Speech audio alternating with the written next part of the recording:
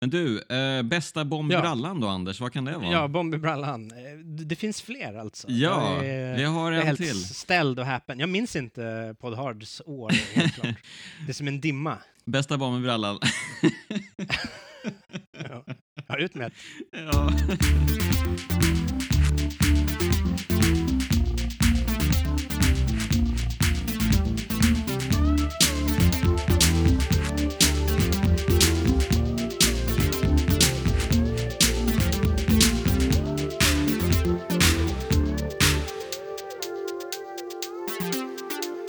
Hej och välkomna till Podhard allihopa. Mitt namn är Jonas Högberg. Och jag är Anders Hultqvist. Ja, vi har ju varit frånvarande ett par veckor, men ja, vi tog tidigt jullov helt enkelt och har suttit och såsat och framförallt funderat. Eller hur, Anders? Det får stå för dig, jag måste säga. Ja, vi har funderat lite på året som gått, det vi har sett i Podhard, men framförallt så har väl du funderat på det årtionde som passerat, action-årtiondet. Ja, jag har ju ett litet action-Twitter där jag har kört lite omröstningar där man kan ha varit med och rösta på vad man tycker är årtiondets actionfilmer. Så det kommer delges under programmet, vilka som var de 10 bästa filmerna då, enligt folket. Och, Ja. och eller actioneliten kanske, snarare. Ja, men jag tänkte att du kommer väl också delge oss dina favoriter, antar jag. Ja, men jag sticker in någon notering här och där jag tycker att här är en film som behöver särskild uppmärksamhet det här året. Okay. Och det här toppalternativet är ju helt uppåt väggarna. Ja, vi har ju kanske bara ett sådant, men det är ett svagt år. Okej. Ja, men det ska bli kul. Det här är ju då Podhards nyårskarameller. Vi gjorde ju ett sånt här avsnitt för 2 år sedan, för 2017, som blev, ja men jag tror att det blev uppskattat. Det blev ju otroligt långt, 2 timmar och 40 minuter. Helt vansinnigt. Så långt tror jag inte att vi tänker gå idag helt enkelt. Men vi drog väl en film då också? Idag är det bara lite gagg. Ja, drog vi en film där? Jag tror inte vi gjorde det faktiskt. Vi gjorde inte det? Nej, vi gaggade bara om filmerna vi sett det året. Oj. Och det blev mycket. Men då är det ju tur att det är ett ganska svagt år för Podhard. Ja, vi alltså, har ju inte sett så mycket, vi har ju varit rätt dåliga. Podhard har varit dåliga i år, absolut. Och det visar ju sig lite i listorna också. Det har ju varit lite kämpigt ibland att få till de här listorna, eftersom vi inte sett tillräckligt mycket film. Och framförallt kanske inte tillräckligt mycket alltså sprakande actionfilm. Vi har ju sett ett par såsiga rullar i år, kan man ju lugnt sagt säga. Tänker väl på tema spelfilm framförallt, som kanske inte var så där fantastiskt som man hade hoppats på. Och ja, men så kan det gå när haspen inte ligger på. Vi har ju trots allt 4 Van Damme-filmer som lurar i kulisserna, som kommer figurera flitigt i de här listorna. Jag tänkte säga det, vi öppnade ju året starkt. Oh ja. Men men vi kanske ska ta och börja då med att jag är ju nyfiken på de här listorna som du har skakat ut och de här omröstningarna. Ja, du är intresserad av facit liksom. Men jag är lite intresserad av facit, så att jag tänker att vi kommer väl komma och gå lite till dina årslistor från 2010 fram till 2019. Och däremellan så slänger jag in mina listor från filmerna vi sett i Podhard i år. Det är väl lite upplägget för idag, tror jag. Så att det är väl ett trevligt sätt att börja på, att kanske helt enkelt skaka skynket för 2010 och se om vi kan få några upprörda röster i kommentarsfältet i efterhand. Vilka filmer var det du hade att laborera med här under 2010? Oj, det var en sån utläggning att jag nästan började så här, vad pratar han om? Nej, men 2010 var väl ett ganska svagt år, skulle jag säga, överlag. I omröstningen vann ju, och det är väl helt okej, välförtjänt, Ip Man 2 med Donnie Yen. action av Sammo Hung, som ju kommer dyka upp både i ditt prat om äldre filmer och dyker upp lite här också. Han fortsätter ju vara en röst att räkna med i actionfilmslandskapet. Ja, precis. Och Ip Man, det är ju den här lite mytologiska figuren som, alltså det är ju en verklig person som var, om inte jag missminner mig nu helt, så var han väl lärare åt bland annat Bruce Lee. Precis, och det är ju roligt för att Ip Man 4 har ju premiär nu juldagen i England, tror jag. Ip Man 4, okej. Och då har väl Bruce Lee en större roll i den filmen. En ung Bruce Lee. Okej. De är i Amerika och slåss. Då får vi ju Donnie Yen versus Scott Adkins i den. Det är ju en stor händelse i actionsvängen. Ja, vad härligt. Men det är inte samma Hung som regisserar, eller? Nej, alltså det är Wilson Yip som regisserar de här filmerna. Ja, och Yuen Woo-ping har tagit över action. Sammo gjorde 1 och 2. Och sen tog Yuen Woo-ping över. Så det är ju fortfarande rätt hög kvalitet på slagsmålen. Jag förstår. Men 2010 då, vilka andra filmer bör man ändå nämna för sakens skull? Mitt val hade varit den första Detective D-filmen, som väl är mer, alltså, det är väl kanske inslag av action, men jag tycker att den har en rolig relation till wuxia-traditionen, alltså sådana här flygande svärds, hoppa runt människor. Och det är ju också action av Sammo Hung. Så han nailar ju 2 höjdare 2010. Okay. Det var ju lite Choi Harks comeback i form, hur man ska säga.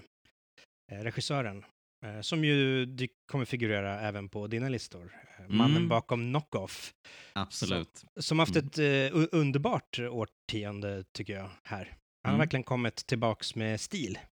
Men du säger med stil, och då tänker jag, är det med samma stil som man använde i Knock-Off? Nej, det är det inte. Det är ju en del ledsna över, och det kan jag hålla med om. Men den är fortfarande rolig. Den är lite mer laid back. Han stoppar inte så mycket kameror i skor och sådär. Men han har kul ändå, kan man säga. Vad heter filmen som han kom ut med? Det här var Detective D and the Mystery of the Phantom Flame. Och han var regissör och Sammo var action coordinator, eller hur? Ja, precis. Det funkar så. Bara så att folk inte blir förvirrade. Den är lite där Sherlock Holmes-inspirerad lite, alltså Guy Ritchies Sherlock Holmes. Det är liksom en så här fräsig deckarhistoria så. Men med lite fighter. Jag tycker framförallt hur de väver in att avslöja så här magiska trick och illusioner i fighterna. Så där. Det är väldigt snyggt gjort. Sen kan man ju nämna den här Reign of Assassins med Michelle Yeoh, som var en så här throwback till lite mera rolig 70-tals wuxia. När alla andra skulle göra sån här efter Crouching Tiger, så blev det ganska så här allvarligt och stora känslor och sådär. Men det här är en liten throwback till liksom galna skurkar som byter kön och ja, de blir så mäktiga så att de blir kvinnor och sånt där. Det är en rolig återkomst till det där lite mera outrageous. Okej, men så actionåret 2010, då får man verkligen blicka mot Asien för att hitta de riktigt fina guldkornen liksom. Ja, förutom då toppnoteringen inom direkt-till-video action, Undisputed 3 av Isaac Florentin och med Scott Adkins bland annat. Okay. En hederlig gammal sån här tournament beatdown-rulle. Scott Adkins, var han en wrestlare förr i tiden som blev actionstjärna? Eller vad är hans story liksom? Nej, han är väl bara att han älskade actionfilm och träna martial arts, tror jag, sedan han var barn. Är väldigt så akrobatisk, men hävdar ju själv att han i första hand är skådespelare, vilket jag inte håller med om. Men jag tror att han började med lite så här mindre roller i lite så här BBC-serier, så tror jag. Mm. Och sen hamnade han... Och sen var det ju Isaac Florentin då just. Han gjorde ju action i Power Rangers tv-serierna. Oj, okej. I hundratals avsnitt. Han säger om inget annat så lärde det mig vart man ställer kameran liksom, kan man väl säga. Och Isaac Florentin började göra såna här riktiga direkt-till-video-rökare liksom. Sådana där jag är nere och gräver. Så började de jobba. Du de där rebackarna, Anders, det gör du verkligen. Så började de jobba tillsammans och resten är historia. Mm. Ja, men vad härligt. Men det låter som att där har vi 2010 då, i ett litet nötskal. Ja, och Takashi Miike, 13 Assassins, samurai-film med en 30-40 minuters actionscen på slutet. Den är väl värd att notera. Mm. Takashi Miike, han producerar ju mycket får man ju säga. Han hade väl någon period i sin karriär där han gjorde typ 20 filmer om året eller någonting. Det var väl helt bananas. Ja, kanske inte var uppe i så många, eller? Nej, okej. Men okej, nära. Det var så här liksom, man fattar inte hur han hinner med. Han måste ju vara ute och regissera film hela tiden. Det var väl där han gjorde sina bästa filmer också. Fan vad sjukt. Skulle det låter ju jag säga. jättemärkligt. Men det kanske var för att han inte hann tänka efter. Han kanske är sämre när han gör det. Ja, det skulle jag nog absolut hävda. Ja, men då tänkte jag i alla fall sticka in då med en härlig lista från actionåret. Eller inte från actionåret 2019 utan från Podhards actionår. Filmerna vi sett under året som gått. Ja, och det är många fina listor här, alltså vilken ska man välja egentligen? Jag är nyfiken. Ja, jag kanske slår till med, vår första lista blir bästa jacka. Ja, och i den här kategorin då så har vi 3 stycken alternativ att begrunda. Och jag tycker då att plats nummer 3, då hittar vi Rob Schneider i Knockoff. När han försöker ta på sig en jacka efter att ha blivit blåslagen och blöder på ryggen, försöker han lägga en massa pappersbitar på den här jackan för att sen ta på sig jackan och på så sätt få på sig de här bandagen på ryggen. Väldigt, väldigt märklig scen som gjorde mig väldigt glad. Vi går vidare till plats nummer 2. Där hittar vi Liu Kang i Mortal Kombat. Och det är ju det här årets Gary Daniels moment får man ju säga. En väldigt stor t-shirt. Ja, eller en väldigt stor jacka i det här fallet då. Alltså han har ju på sig en stor jacka så att det är som ett tält verkligen. Och det är ju synonymt med den här action-aficionadon Gary Daniels som gjorde mycket direkt-till-video-rullar på 90-talet antar jag. Ja, det är fint att han ändå har satt sina spår hos dig. Oh ja. Framförallt hans t-shirts. För annars har du ju svårt med namn ibland, men Gary Daniels har verkligen... Ja, den satt som en smäck verkligen. Och Liu Kang har ju en fantastiskt stor jacka i Mortal Kombat. En läderjacka. Men plats nummer 1 går ju självklart till, kan du gissa?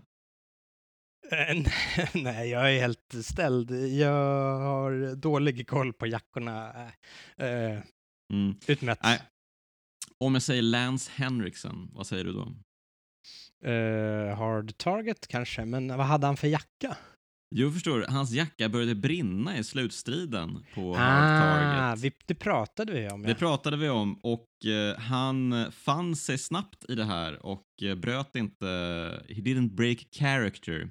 Istället så kastade han av sig jackan i slow motion som den badass han är och fortsatte agera. Det var fantastiskt. Vart var Oscarsnomineringen när den behövdes? Otroligt. Snacka om att han blev förbisedd där.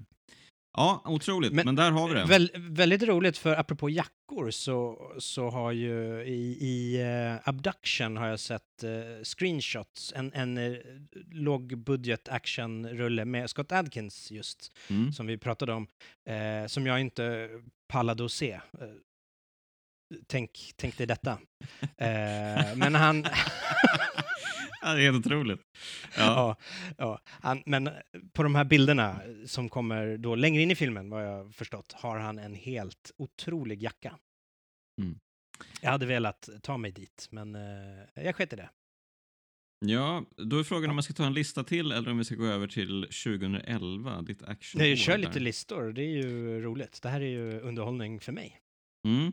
Men då vill jag köra bästa Batman-skurkplan då. Kanske du kan gissa vad som är med på den listan. Jag har faktiskt bara 2 alternativ här, men på plats nummer 2. Fylla död tjockis med dödlig gas för att döda mafiosos i The Last Action Hero. Det är en Batman-plan. Det är en Batman-plan. Det är ju det som sker mot slutet av filmen när Jack Slater, som ju spelas av vår favorit Arnold, han inser att en begravning som sker för en död mafioso bara är en ruse för att få dit alla mafiosos i stan. Och då ska supermafioson helt enkelt döda dem alla genom att ha fyllt den här döda tjockismafioson med någon sorts dödlig gas. Väldigt roligt. Man kunde ju ha placerat en bomb i honom, det hade ju varit ännu roligare, men man får ta det man får helt enkelt. Och på plats... Kanske man önskar ändå Last Action Hero. Jag är ganska besviken när vi såg om den. När du berättar om den låter det ju hilarious, men genomförandet skulle varit lite roligare. Mm. Ja, där hade det behövts en Choi Hark eller någon som liksom jassar lite med konceptet. Så här lite galna inzoomningar på magen och sådär. på pumpzooma där. Ja, det hade varit It's något. Going down. Ja, och plats nummer 1 då. Jag vet inte om det egentligen är en Batman-skurkplan, men det är någonting som den kvalar in.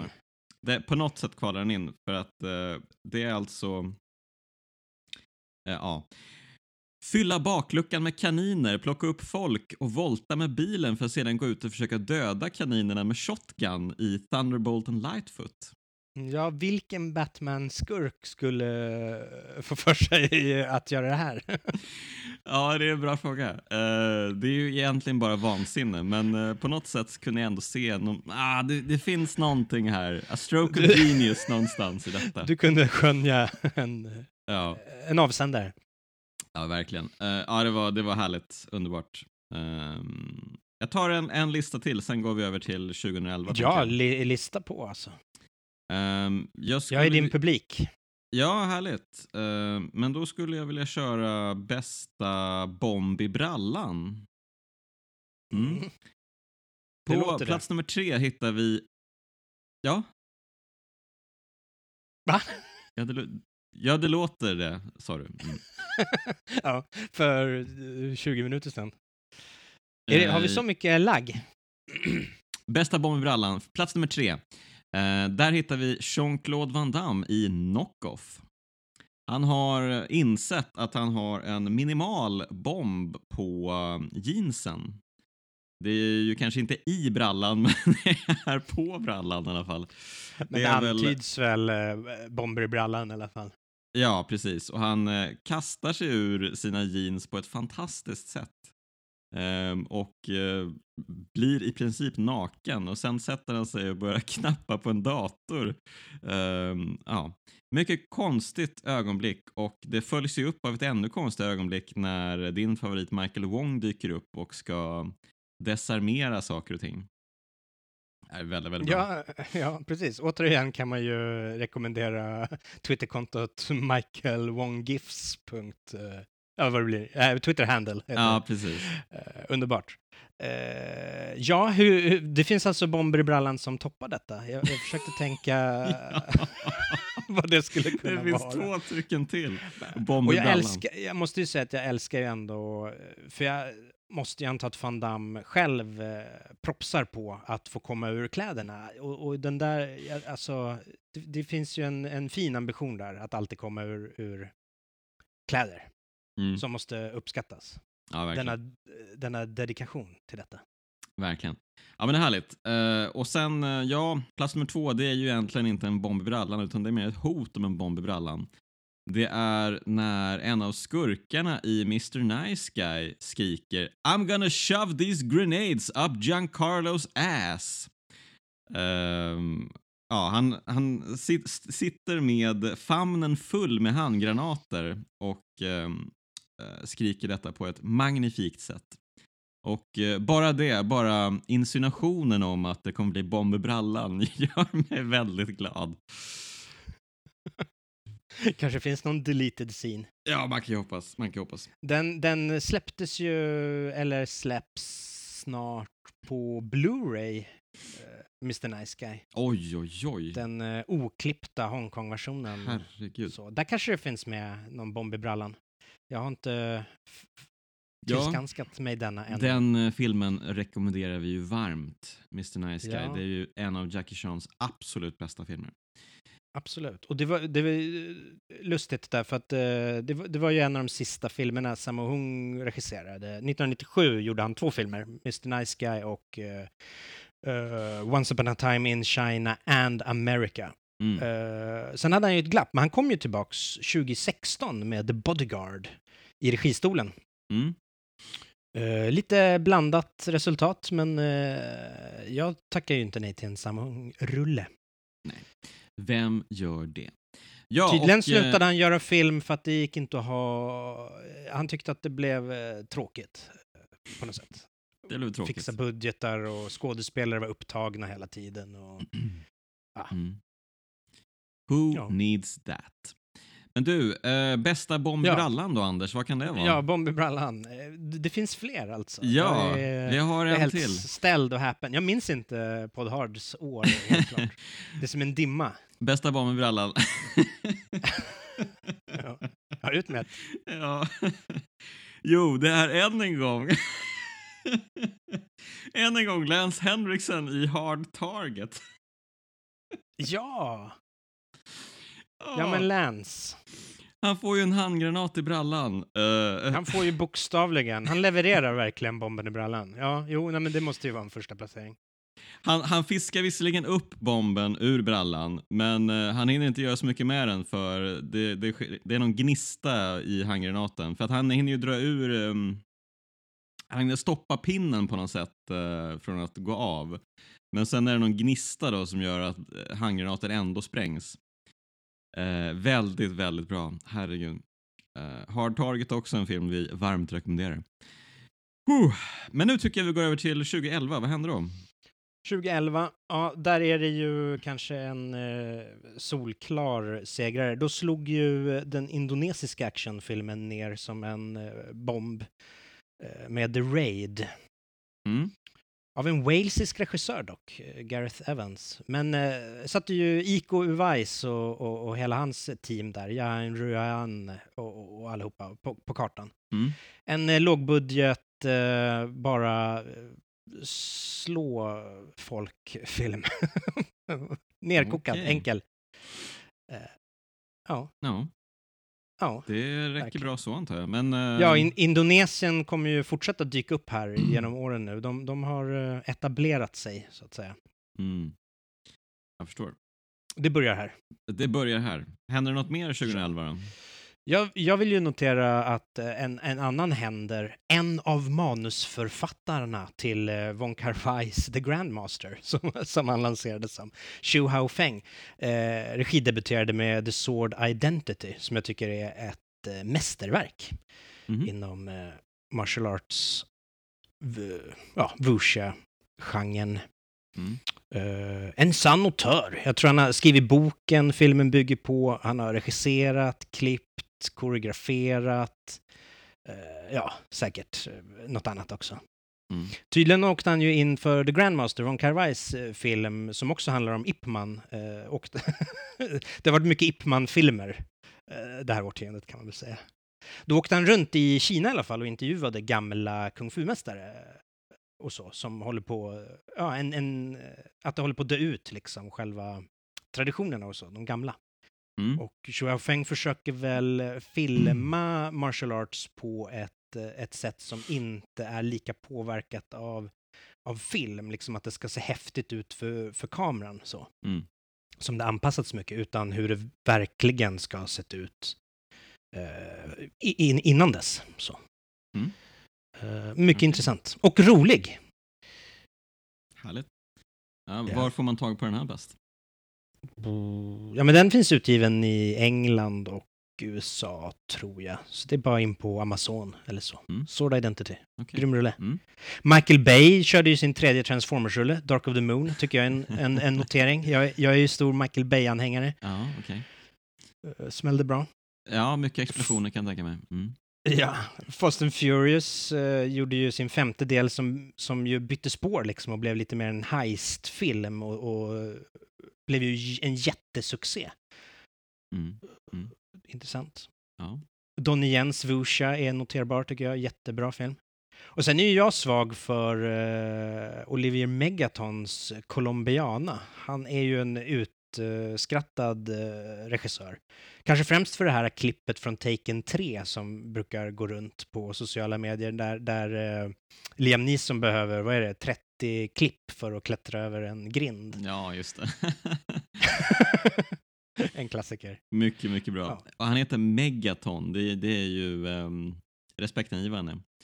Ja, precis. Han kanske inte riktigt har levererat på sitt namns tyngd ännu, men jag ser fram emot att han kanske någon gång gör det. Okej. Ja, men med det lämnar vi 2011 bakom oss, antar jag. Ja. Ja, men då sticker jag bara emellan lite snabbt då med några av mina favoritcitat från året som gått i Poddhard. Tänkte se om du kan gissa vilken film citatet hör hemma i. Du vet att jag inte kan sådana grejer. Ja, men, mitt minne är väldigt flytande och ja, men jag vet, men just därför kan det bli kul också. Isn't it nice to know someone wants you for your body? Ja, det borde ju vara knock-off kan man tycka, men jag vet faktiskt man kan inte. tycka det, men det är faktiskt i slutet på House of the Dead som det här yttras.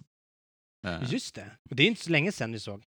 Nej, precis. Och det är ju den här galna zombiekungen eller Sith-lorden som är ute efter dem för, han tänker sig liksom ta delar av deras kroppar och ersätta så att han själv kan fortsätta leva i all evighet. Och då tror jag att det är den kvinnliga huvudrollsinnehavaren som säger isn't it nice to know someone wants you for your body? Till mitt försvar här så är ju det kanske en film som man helst vill glömma. Absolut. Det var därför jag tyckte att det var ett bra citat också att plocka fram i det här sammanhanget. Men här har vi en som jag tror du minns med glädje. The soup was a tragedy, but the coffee was tolerable. Nej. Vet jag vad det är? Ja, men du hade jag är värdelös i såna här citat. Du hade väldigt roligt åt det. Det var i Hard Target där Jean-Claude Van Damme sitter på en diner eller café i början av filmen och så kommer servitrisen fram och undrar om maten var till hans... om det smakade gott helt enkelt. Ja. Har du några toppmat? Nej, det har jag inte tänkt på faktiskt. Men det kanske du kan snabbt fundera på. Nej. Jag förstår. Men det här, han åt ju inte här utan han var ju redan klar här tyvärr. Jag tror inte vi sett så mycket ätande i bild. Jo, säkert i de asiatiska filmer vi sett, men inte i övrigt tror jag. I och för sig, det äts ju äpplen vid en flod, så att det har vi ju lite i och för sig. Och han Zero, skurken i John Wick 3, han är väl sushi-kock, va? Ja, det är han ju. Men han tillreder ju mat. Han äter väl själv inte kanske. Hur som helst. Nej. Jag sticker in med citatet We didn't think they would be so smart. Oj, jag vet inte. Allting känns som knock-off för mig. Ja, det borde ju vara det. Nej, det är Mr. Nice Guy. När poliserna försöker skylla ifrån sig att de inte lyckades... deras plan. De hade ju en superplan tillsammans med Jackie då, för att de skulle rädda hans... det minns jag inte vilket... det var den här reportern var det väl. De skulle rädda henne och de skulle göra en utväxling med skurkarna. Men de hade... de lyckades helt enkelt... Det är när poliserna i stor grupp smyger ett par steg bakom Jackie för att smälta in. Och blir upptäckta direkt. Och då säger de, vi trodde inte att de skulle vara så smarta. Mm. Ja, det är klassiskt. Klassiskt, mycket bra. Ja, och sen har vi då You can talk to me, I'm a nice guy. Som inte är från Mr. Nice Guy. Nej, det är Utan inte från- Mr. Nice Guy. Vad kan det Men vara? det var den... Knock-off. Ja, du Alla- är inne på rätt spår. Det är Van Damme. Det är Double Impact. Det är när han svarar i telefon och brorsans flickvän ringer till honom ute på ön. Ja, men hon behöver någon att snacka med för att det händer massa saker inne i Hongkong. Och då säger han, You can talk to me, I'm a nice guy. Mycket, mycket bra. Oj, oj, oj. Ja, en fin film. En mycket fin film. Jag ska bara ta 2 till då, och sen slipper du den här leken. I gotta tell you, you did great! Jag gjorde det i den här leken. Ja, kanske inte. Did Det här citatet är från Mortal Kombat. Det är Raiden som fäller det i slutet på filmen, tror jag. När han helt enkelt tackar alla för sin insats i kampen mot ondskan. I gotta tell you, you did great! Du gör ju en ganska bra... fan, vad heter han? Raiden. Mm. Ja, jag tänkte på skådespelaren. Ja, men här har vi ett citat som du kan faktiskt. Det är Håla, håla, håla, håla, håla, håla. Ja, det är äntligen. Jag kunde ju bara sagt knock-off då hela tiden, så hade det blivit rätt till slut. Till slut så kom du in på rätt spår. Jajamän. Jo, men den kör vi ju nu till och från. Mm. Det är ju Tills återkommande vidare. kul grej på Hard, absolut. Han verkar ju ha varit påverkad när han sa det här. Vi pratade ju om det i avsnittet att han verkade vara hög på något sätt i hela filmen. Och något rykte lär ju ha sagt också att han inte minns att han gjort den här filmen överhuvudtaget. Så att, ja, det kanske säger sig självt att man går omkring på gatorna och säger hålla, hålla, hålla, hålla för sig själv. Ja, det är otroligt. Det är vilken leverans. Vilken kille. Vilken man. Överhuvudtaget är han är ju väldigt intensiv genom den här filmen och svettig och bug-eyed verkligen. Mhm. Ja, jag kan tänka mig att det är mycket kokain alltså. Som rullar i venerna. Men du, vi går över på actionåret 2012. Vad hände då? Ja, vad hände då? Mm. Här kommer en som folk kanske inte känner till. Första delen av Ruru Uni Kenshin. En manga-anime adaptation, eller vad man säger. Mhm. Alltså det är en spelfilm, men den bygger på en manga och en anime. Ja, den vann helt enkelt. Det är ju ett ganska... Det är väl ett bra år, kan man säga. Det här är ju en samurajrulle med lite popstjärnestil, om man ska säga. Mhm. Massa bra bad guys, jättebra svärdsfighter. Det är en trilogi, man får gärna se allihopa bara i ett svep, så bara sitta där i 7 timmar och bara bli neddunkad. Mycket bra. Värdig vinnare. Okej. Mm. Men annars en notering är ju en Scott Adkins-rulle här. Peter Hyams son, John Hyams, gjorde ju Universal Soldier Day of Reckoning. Peter Hyams är ju en Pod Hard-favorit på något sätt. Precis, här kommer Junior Ja, okej. Junior alltså. och levererar. Han är lika bra som farsan, eller? Det är lite olika. Ge han lite tid. Okej. Ja, men det här är mycket, men mycket bra. det är de 2 du vill lyfta här. Nej, men det finns ju mer såklart. Johnny Toe gjorde ju Drug War, den är ju väldigt uppmärksammad. Den har ju väldigt fina shootouts såklart. Johnny Toe är ju en mästare på pang-pang, kan man säga. Många gillar ju den här Judge Dredd-filmatiseringen som kom också. En stark. Och som jag pratade om tidigare, Xu Haofeng här fortsatte ju finslipa. Så att han kom en till film, Judge Archer. Mhm. Och sen Soy Changs lilla bilfilm Motorway borde ju pratas mycket mer om. Han gjorde ju en lite lågmäld biljaktsfilm som väl för tankarna lite grann till mer 70-tals filmer. Okej. Mycket Då bra. blir jag glad. Den stora utmaningen i filmen går ut på att man ska kunna liksom drifta sakta runt trånga skrymslen. Mm. Så biljakterna är ganska långsamma liksom. Långsamma biljakter alltså, okej. Ja, det låter ju spännande om inte annat. Fantastiskt. Fokuserar även på så här liksom vinddrag från bilarna som fladdrar i löven och sådär. Ja, mycket bra. Härligt. Ja, okej. 2012 alltså, där har vi det. Men då sticker jag emellan då med en lista. Bästa stumfilmsögonblick.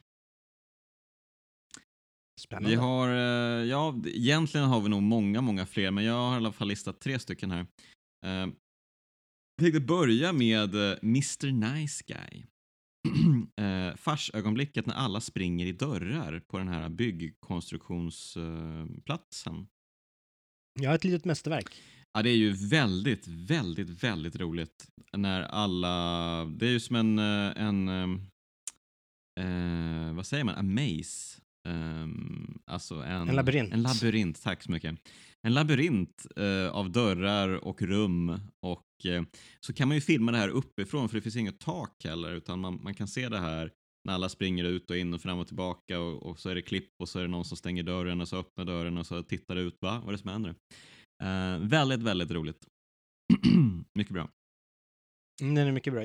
Jag har för alltid inetsat liksom etableringsbilden till den här scenen när Jackie står i förgrund och gör någonting och skurkarna kommer smygande som tripp-trapp-trull i bakgrunden. I djupled. Det är också väldigt bra. Och det är också roligt när de i slutet på en jakt står och steppar på Pepsi-burkar och håller på att falla omkull hela tiden och försöker hålla sig uppe och slåss med varandra samtidigt som de springer omkring på de här Pepsi-burkarna. Just det, vi vill ha en längre fight där va? Ja, den var över alldeles för snabbt, men kul inslag. Ja, men om man ska göra sån här produktplacering så varför inte göra det? Varför inte gå all the way? Något som Choi Hark går fullt ut i den här Double Team som vi tyvärr inte har sett än, men där de liksom står och skyddar sig mot explosioner med läskautomater liksom. Okay. Det är storartat. Och även tror jag sparkar Pepsi-burkar liksom i huvudet på skurkar och sånt där. Okay. Ja, fantastisk produktplacering. Ja, härligt. Det blir man ju glad av att höra. Ja, men plats nummer 2 då. Jag tror inte du kommer hålla med mig här för att du gillade ju inte filmen i övrigt, men jag älskar den bilden när alla skurkar står i dörröppningen till Jack Slaters hem i The Last Action Hero. När Charles Dance och hans posse står ihopträngda i dörröppningen och desperat försöker komma in i Jack Slaters hus. En liten mästerlig bild för mitt inre helt enkelt. Ja, nej, men det är en bra bild. Jag kan inte se att den placerar sig över Mr. Nice Guy-scen. Nej, det är absolut. Den här listan kanske kräver lite revidering, absolut. Den bör kanske komma lite högre upp. Det kan jag helt klart hålla med om. Men jag tror jag anar vad som kommer. Du anar vad som kommer? Ja, okej. På plats nummer 1. Kan du säga vilken film det är vi ska... Kan det vara Mortal Kombat? Det kan vara Mortal Kombat. Det kan vara Johnny Cage som faller raklång i vattnet med famnen full av resväskor. Ja, det är en ikonisk scen. Otrolig. Jag har inte skrattat så mycket och inte spolat tillbaka så många gånger för att titta på en enskild sak, en enskild detalj i en film som detta fantastiska pratfall. Spolade inte du tillbaks väldigt mycket i Knockoff när de är på taket och skriker? Det är sant, men den här slår... Det kommer vi till i en annan lista, hörru.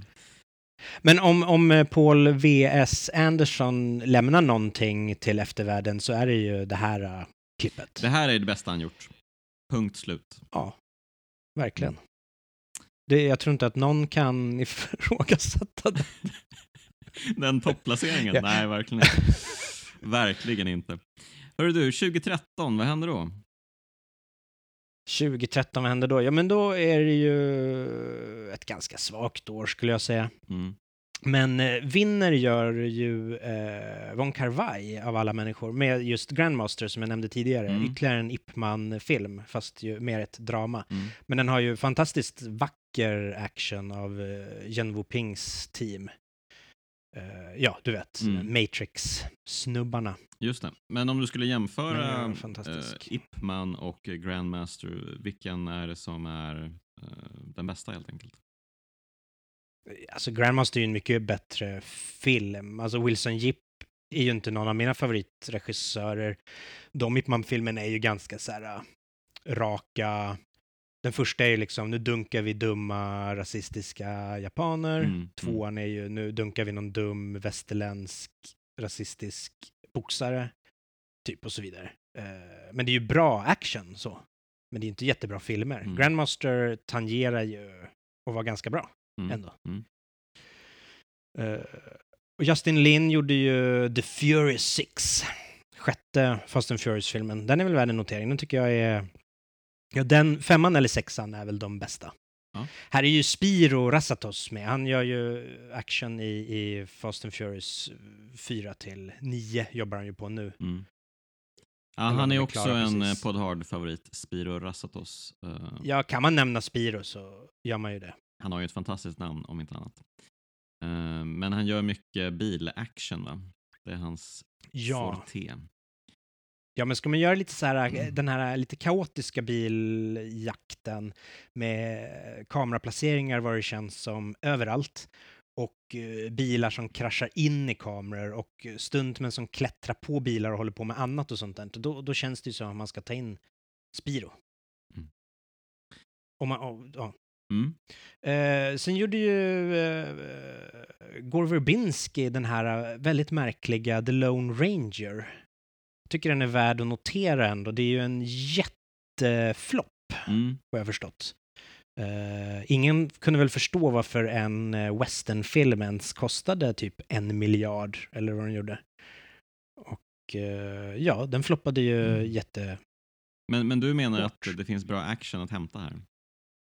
Det finns ju bra, alltså Gore Verbinski är ju en av de här som jag tycker är värd att kika på. När han hade tillgång till stora budgetar, det är ju ganska märkliga filmer egentligen. Hans Pirates of the Caribbean-trilogi och även den här. Ge honom massa pengar. Gör ju lite kul grejer. Det är små infall. Han har roligt bildspråk här ju, om inte annat. Ja, han har ett vasst öga får man väl säga. Och slutscenen i den här, en tågjakt som pågår i flera olika plan med ett otroligt skarpt bildspråk får man väl säga. Alltså det är väldigt, det är nästan kliniskt rent. Du har inget av det här skaket och stöket utan det pågår i olika nivåer. De håller på mellan tågen och allting är liksom kristallklart. Häftigt. Och stumfilmsinspirerat såklart. Ja, vad härligt. Nu blev jag lite sugen på att se den och jag har ju tänkt att den där skitfilmen behöver man ju inte fundera på mer än så. Men det kanske man ska. Ja, men fundera på den i alla fall. Jag vet inte om du kommer gilla den, men det kommer finnas saker i den som i alla fall är intressanta. Härligt. Sion Sonos, Why Don't You Play in Hell tycker jag man kan notera också. Det är väl kanske inte en actionfilm egentligen. Men den tycker jag folk ska se. Den handlar om ett gäng som vill göra film, lågbudgetrullar. Och börja försöka skapa en konflikt mellan två Yakuza-gäng, som i och för sig har konflikter redan. Men de försöker trigga upp det där och så ska de göra en actionfilm där de här gangstersarna har ihjäl varandra på riktigt. Då. Mycket rolig och märklig och fantasifull. Det var 2013 för mig. Ja, men då tycker jag vi hoppar raskt in i bästa jaktscen från året som gått. En riktig tungviktare. Ja, nu kör vi igång här.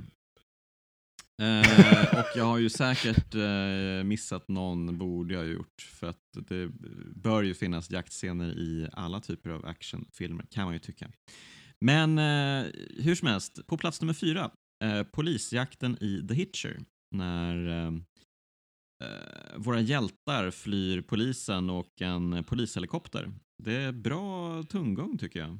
Jag påminner ju lite grann om Terminator-jakter i den jakten. Och ja, men alltså, deras bil går ju sönder på ett väldigt föredömligt sätt tycker jag. Och det är intensivt och härligt. Och den vet precis när den ska liksom lägga in helikoptrar och liksom pusha på lite extra. Jo, mycket bra. Snygga voltande bilar och ja, det är verkligen klassiskt tungung, håller med. På plats nummer 3 då hittar vi en häst- och vagnjakt från Mr. Nice Guy. Och jakten består ju egentligen i att Jackie Chan och hans, jag vet inte om det är hans flickvän eller hans syster som är med på båten eller med på vagnen. Men de flyr från ett gäng skurkar som springer efter dem och lyckas då rekvirera en häst och vagn. Skurkarna lyckas ju springa ifatt dem och hoppa upp och Jackie tvingas slåss mot dem samtidigt som han styr den här häst- och vagndroskan genom staden och de har ju de här alltså från huset sticker det ju ut och man kan ju åka under en bit av huset på ett väldigt snyggt sätt. Det är saker och ting som passerar där och skurkar får saker i pallet och ja, det är roliga saker. Härligt så. Och på plats nummer 2 då så hittar vi gråben- och julbenjakten i Kung Fu Hustle. Det är ju jättekonstigt och jätteknasigt. Det är ju verkligen gråben och julben de har tänkt sig här. Det är ju Steven Chow och den här landlord-kvinnan som är i luven på varandra och som är fantastisk på en cigg hängande lojt i truten. Ja, hade jag haft en sån lista så hade hon toppat helt klart den ädla konsten i att ha en cigg hängandes i mungipan. bara vara där liksom. Ja, det är bra så. Ja. Och sen möjligtvis så kommer du bli irriterad på mig igen för mitt första val här då. För jag har helt enkelt valt biljakten ifrån The Last Action Hero. När skurkarna dyker upp, Jack Slaters favorite second cousin har precis blivit bombad med såna här spelkort i nedräkning, väldigt bra också. Men då dyker upp en skåpbil fullproppad med skurkar som jagar efter Jack Slater och kastar dynamitklabbar efter honom som spränger bilar som är parkerade vid sidan av gatan till höger och vänster. Bang, boom, bang, boom. Sen åker de ner i de här fantastiska Los Angeles River-sandbankarna och korsar fram och tillbaka. Och sen så åker de flyger upp över gatan och landar på en Coca-Cola-bil och grindar den för att sen explodera och så vidare. Fantastisk jakt som har många olika lager, som har många olika liksom, set pieces och det bara fortsätter att fylla på hela tiden. Och bra produktplacering där igen då, grinda en Coca-Cola-bil. Ja, precis. Vi borde ju haft bästa Coca-Cola-produktplacering för det kan vi ju ha i en annan film också. Men ja, precis. Det är min lista över de bästa jaktscenerna. Är det någon som du känner blev utelämnad här? Ja, men här tycker jag kanske att Ringo Lams Maximum Risk tyckte jag hade bra jaktscener. Flera stycken. Men kanske ta öppningen där tycker jag är ganska nervig och intensiv. Bil. Jag tycker Ringo Lam är duktig på jakter och också bland folkmassor och sånt. Bryter ut ett kaos som är väldigt visuellt tilltalande. Nu när du säger det så inser jag ju, vad dum jag är, självklart. Den filmen har jättebra. Jag tyckte att slutjakten var ännu bättre faktiskt. när de jagar varandra i de här trånga gränderna. Trånga gränder och liksom skrapa fram bilarna Ja, till slut. ja, det var ju liksom, väldigt bra. Mm. Mycket bra. Ja, men han är bra på att fånga miljöerna, tycker jag, Ringo Lam. Det är väldigt bra textur. Man känner husväggarnas liksom flis skrapa mot rutan. Verkligen. Och sen tycker jag ju kanske, jag vet inte om det är en jakt, men jag tänker på den här märkliga, vad är det, cykeltaxi-tävlingen i Knockoff. Värd någon slags bubblarplacering. Jag såg den väl mer som en tävling kanske, än en riktig jakt. Jo, absolut. Men om inget annat så smiskar ju Rob Schneider Van Damme med en ål. Ja, nu ska vi inte gå händelserna i förväg här. Nej, förlåt. Den har ju såklart en egen lista. En egen kategori. Bästa smisk med ål. Ja. Det kan ju aldrig toppas. Nej. Men du, vi går vidare. John Wick 3 kanske, fast jag vet inte. Ja, den funderar jag på, absolut. Du tänker på när de åker motorcykel, eller? Nej, egentligen inte, för den snor ju bara rakt av från The Wilderness, fast gör det sämre. Du tänker på hästjakten? Ja, egentligen inte. Den snor ju bara från True Jaha, men vilken Lies tänker du på då? Och gör det sämre. Nej, jag vet inte fan. Nej, skit i den. Ja, skit i den. Bra, vi går vidare istället. 2014, vad händer då, Anders? 2014? Ja, vad hände då? Jo, Indonesien vann stor slam igen. The Raid 2 dunkade ner. Ja, det är ju en härlig rulle, verkligen. De gjorde ju det här som är bra att göra när man ska göra en uppföljare. Man försöker inte direkt upprepa det man gjorde exakt, utan sen kan jag tycka att det är en lite konventionell gangsterhistoria, men de försökte göra liksom en mer storslagen gangsterepos istället för som den första filmens det här tajta, vi slåss bara rakt upp för varje våning i ett höghus. Så blev det mera episkt så. Och apropå jaktscener så har den ju en biljakt som väldigt många pratar mycket om. Den, som är ju gjord på ganska låg budget. Där en av kameramännen är ju liksom klädd som ett bilsäte. Oj! för att kunna ta emot en kamera genom ett fönster och lite sådär, så att de ska kunna göra en obruten tagning som åker igenom bilar och sånt där. Wow. Och de har ju inte datakraft på samma sätt som Hollywood kanske. Det låter ju fantastiskt. Så väldigt fantasifullt. Men jag menar, fighterna här, det är ju snudd på att det blir för många fighter. Den är ju 2,5 timme, men för många fighter är ju svårt att ha som en kritik. Men slutfighten är ju fantastisk. Den här knivfighten i köket. Och fighter i kök är ju vi svaga för. Verkligen. Då tänker man ju osökt igen på Van Damme och den här hockeyrinkrullen han gjorde. Väldigt. När han slåss med ankan, eller på att säga. En hejaklacksfågel. Ja, en pingvin tror jag. Kyckling är det. Pingvin är det. Ja, fantastiskt. Men 2014 är ett starkt år. John Wick slog ju ner också. Den tycker ju många är... Jag gillar inte den första. Särskilt mycket. Men den hade ju ett otroligt genomslag. Det går väl inte att sticka under stol med. Marvel går väl för första gången och ändå notera inom actionfältet med Captain America The Winter Soldier. Som jag tyckte hade bra gung. Och sen avslutades då den här Rurouni Kenshin som vann tidigare med del 2 och 3 samma år. Som ska väl ses som en sammanhängande trilogi helst. Och Edge of Tomorrow, Doug Liemans den här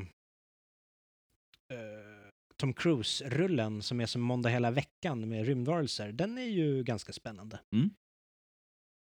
Troy Hark gjorde ju The Taking of Tiger Mountain. Den vill jag notera. En krigsfilm, fast ett återberättande av en, jag tror i botten sann händelse, men senare en kinesisk opera och filmatiserad under Mao-tiden, tror jag. Och sen är ju Troy Harks då remake någon slags intertextuell av allt det här. Men vad som är roligt är att den blir mer och mer overklig och fantastisk vad filmen lider. Och skurken är helt fantastisk. Den andra, Tony Leung, som man brukar prata om, Kafai.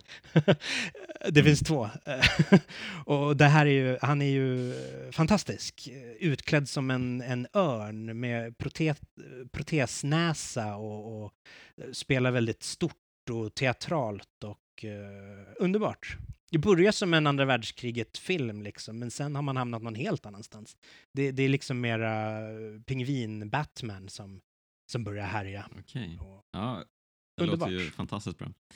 Ja, men jag sticker emellan här då med en lista över bästa skurkduos.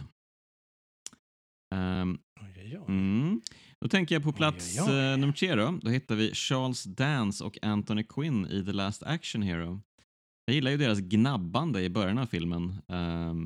Och Charles Dance är ju väldigt, väldigt trevlig med sina konstiga ögon, som man utbytbara glasögon.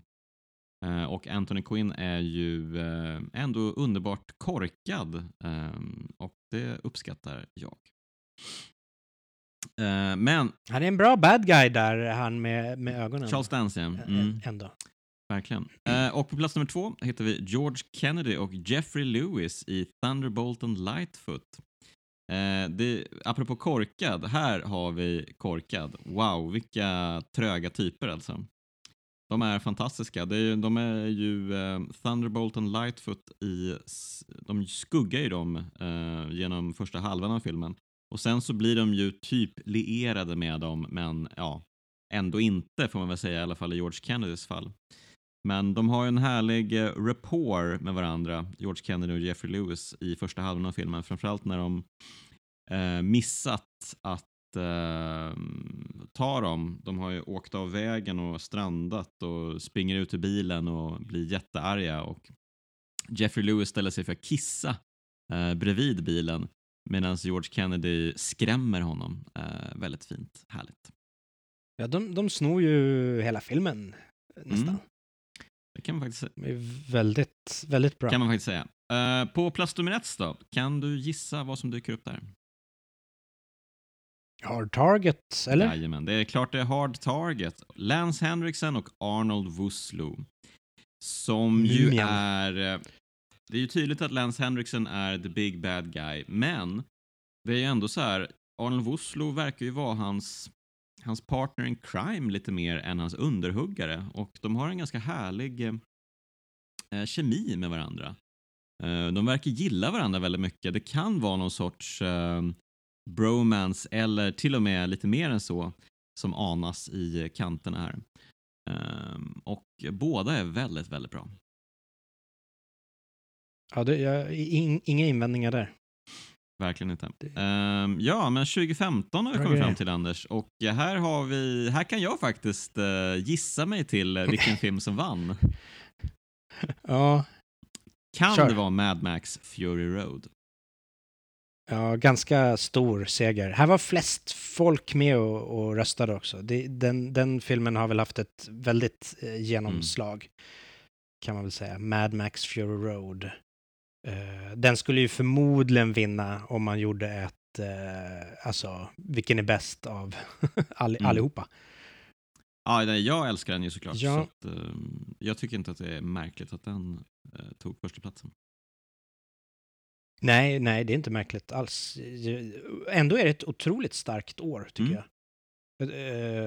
Faktiskt. Väldigt bra år. Jag tycker ju väldigt mycket om Soi Changs SPL 2.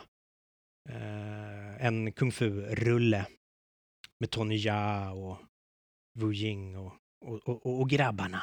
Mycket bra. Och sen, kanske inte en action, men Hu Xiaoxians The Assassin tycker jag är en väldigt fin wuxia-film. Den är ju väldigt långsam och har ju inte särskilt mycket strider, men det kommer några nedslag här och där. Och Michael Manns Black Hat kom också, tycker jag är fantastisk. Ja, den blev ju sågad ganska rejält bland vanliga kritiker, men vad är det du tycker som är så stand out med den? Nej men alltså, du vet ju att jag är väldigt svag för hans Miami Vice också. Där börjar ju folk ändå, eller där har ju folk börjat come around, om man ska säga. Så jag tror att ge Black Hat några år så kommer folk säga att det var ett missförstått, kanske inte mästerverk, men en bra rulle. Jag vet inte, hans förhållande till den digitala tekniken tycker jag resulterar i väldigt intressant bildspråk nu och så. Ja, det är något svävande lyriskt över det. Mycket bra. Ja, är det något mer som du tänker 2015? Nej, vi kan nöja oss så. Det finns väl lite... Jag har ju till exempel skippat flera år här nu, de här Mission Impossible-rullarna. De tycker ju många är väldigt bra, men vi ska skippa eller vi ska ta ett snack kanske om en specifik där längre fram. Det kan vi säkert göra. Men då vill jag sticka emellan då med bästa kärleksögonblick från året som gått. Och här har jag 6 stycken punkter faktiskt.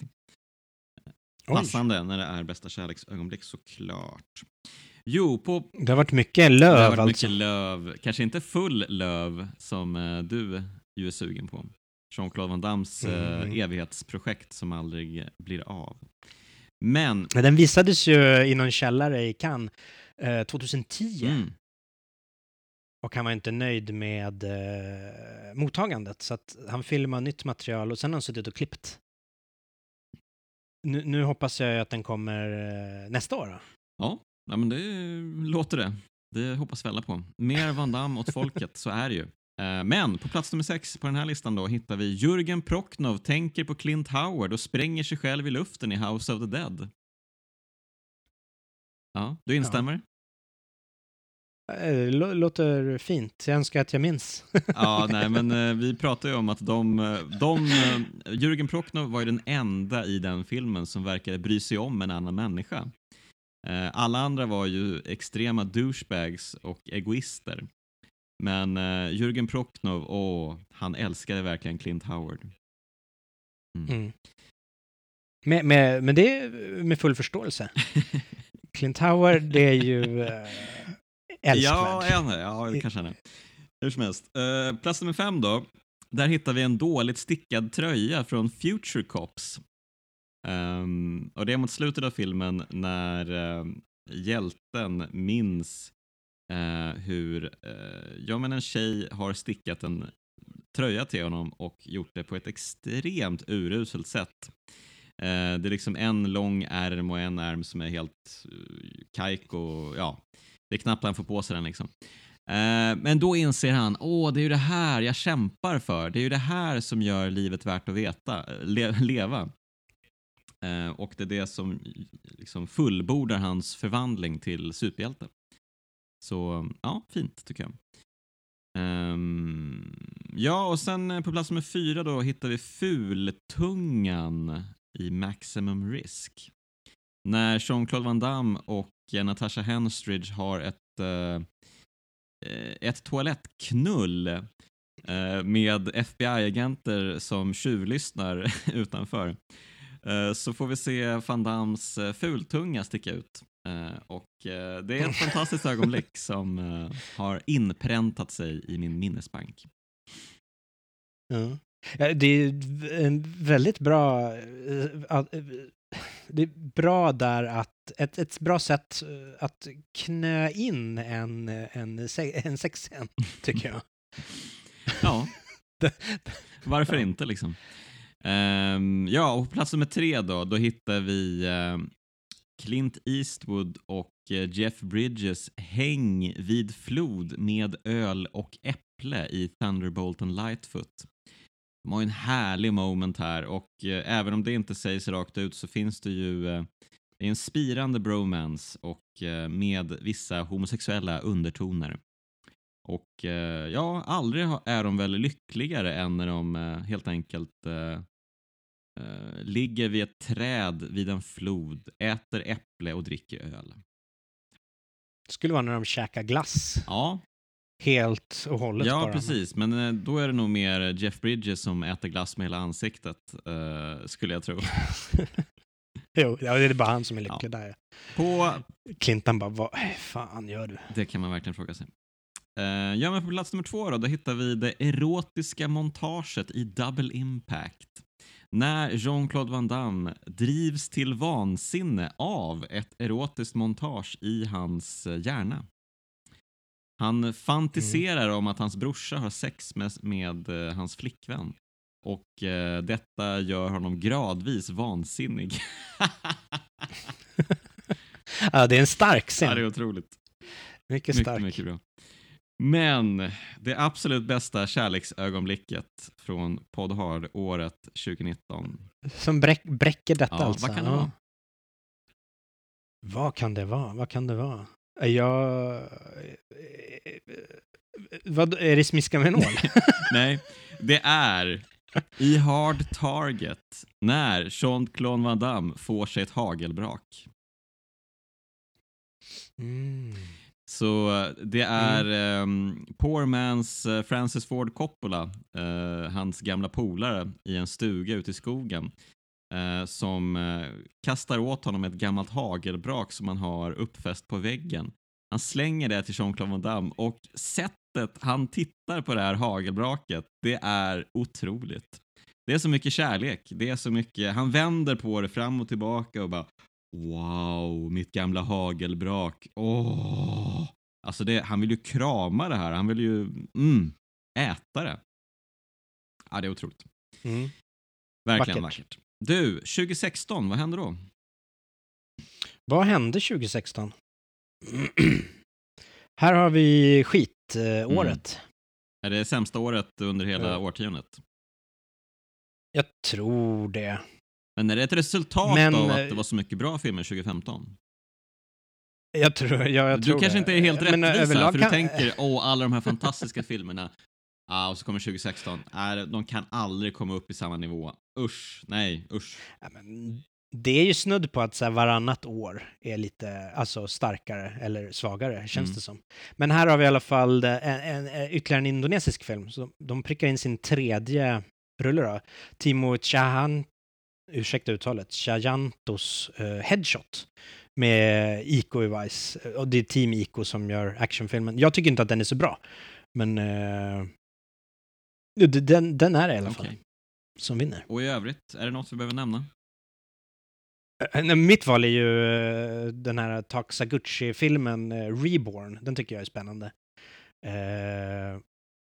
En riktig yrkesmilitär var med och utvecklade knivstriderna. De är baserade på något riktigt combat-system.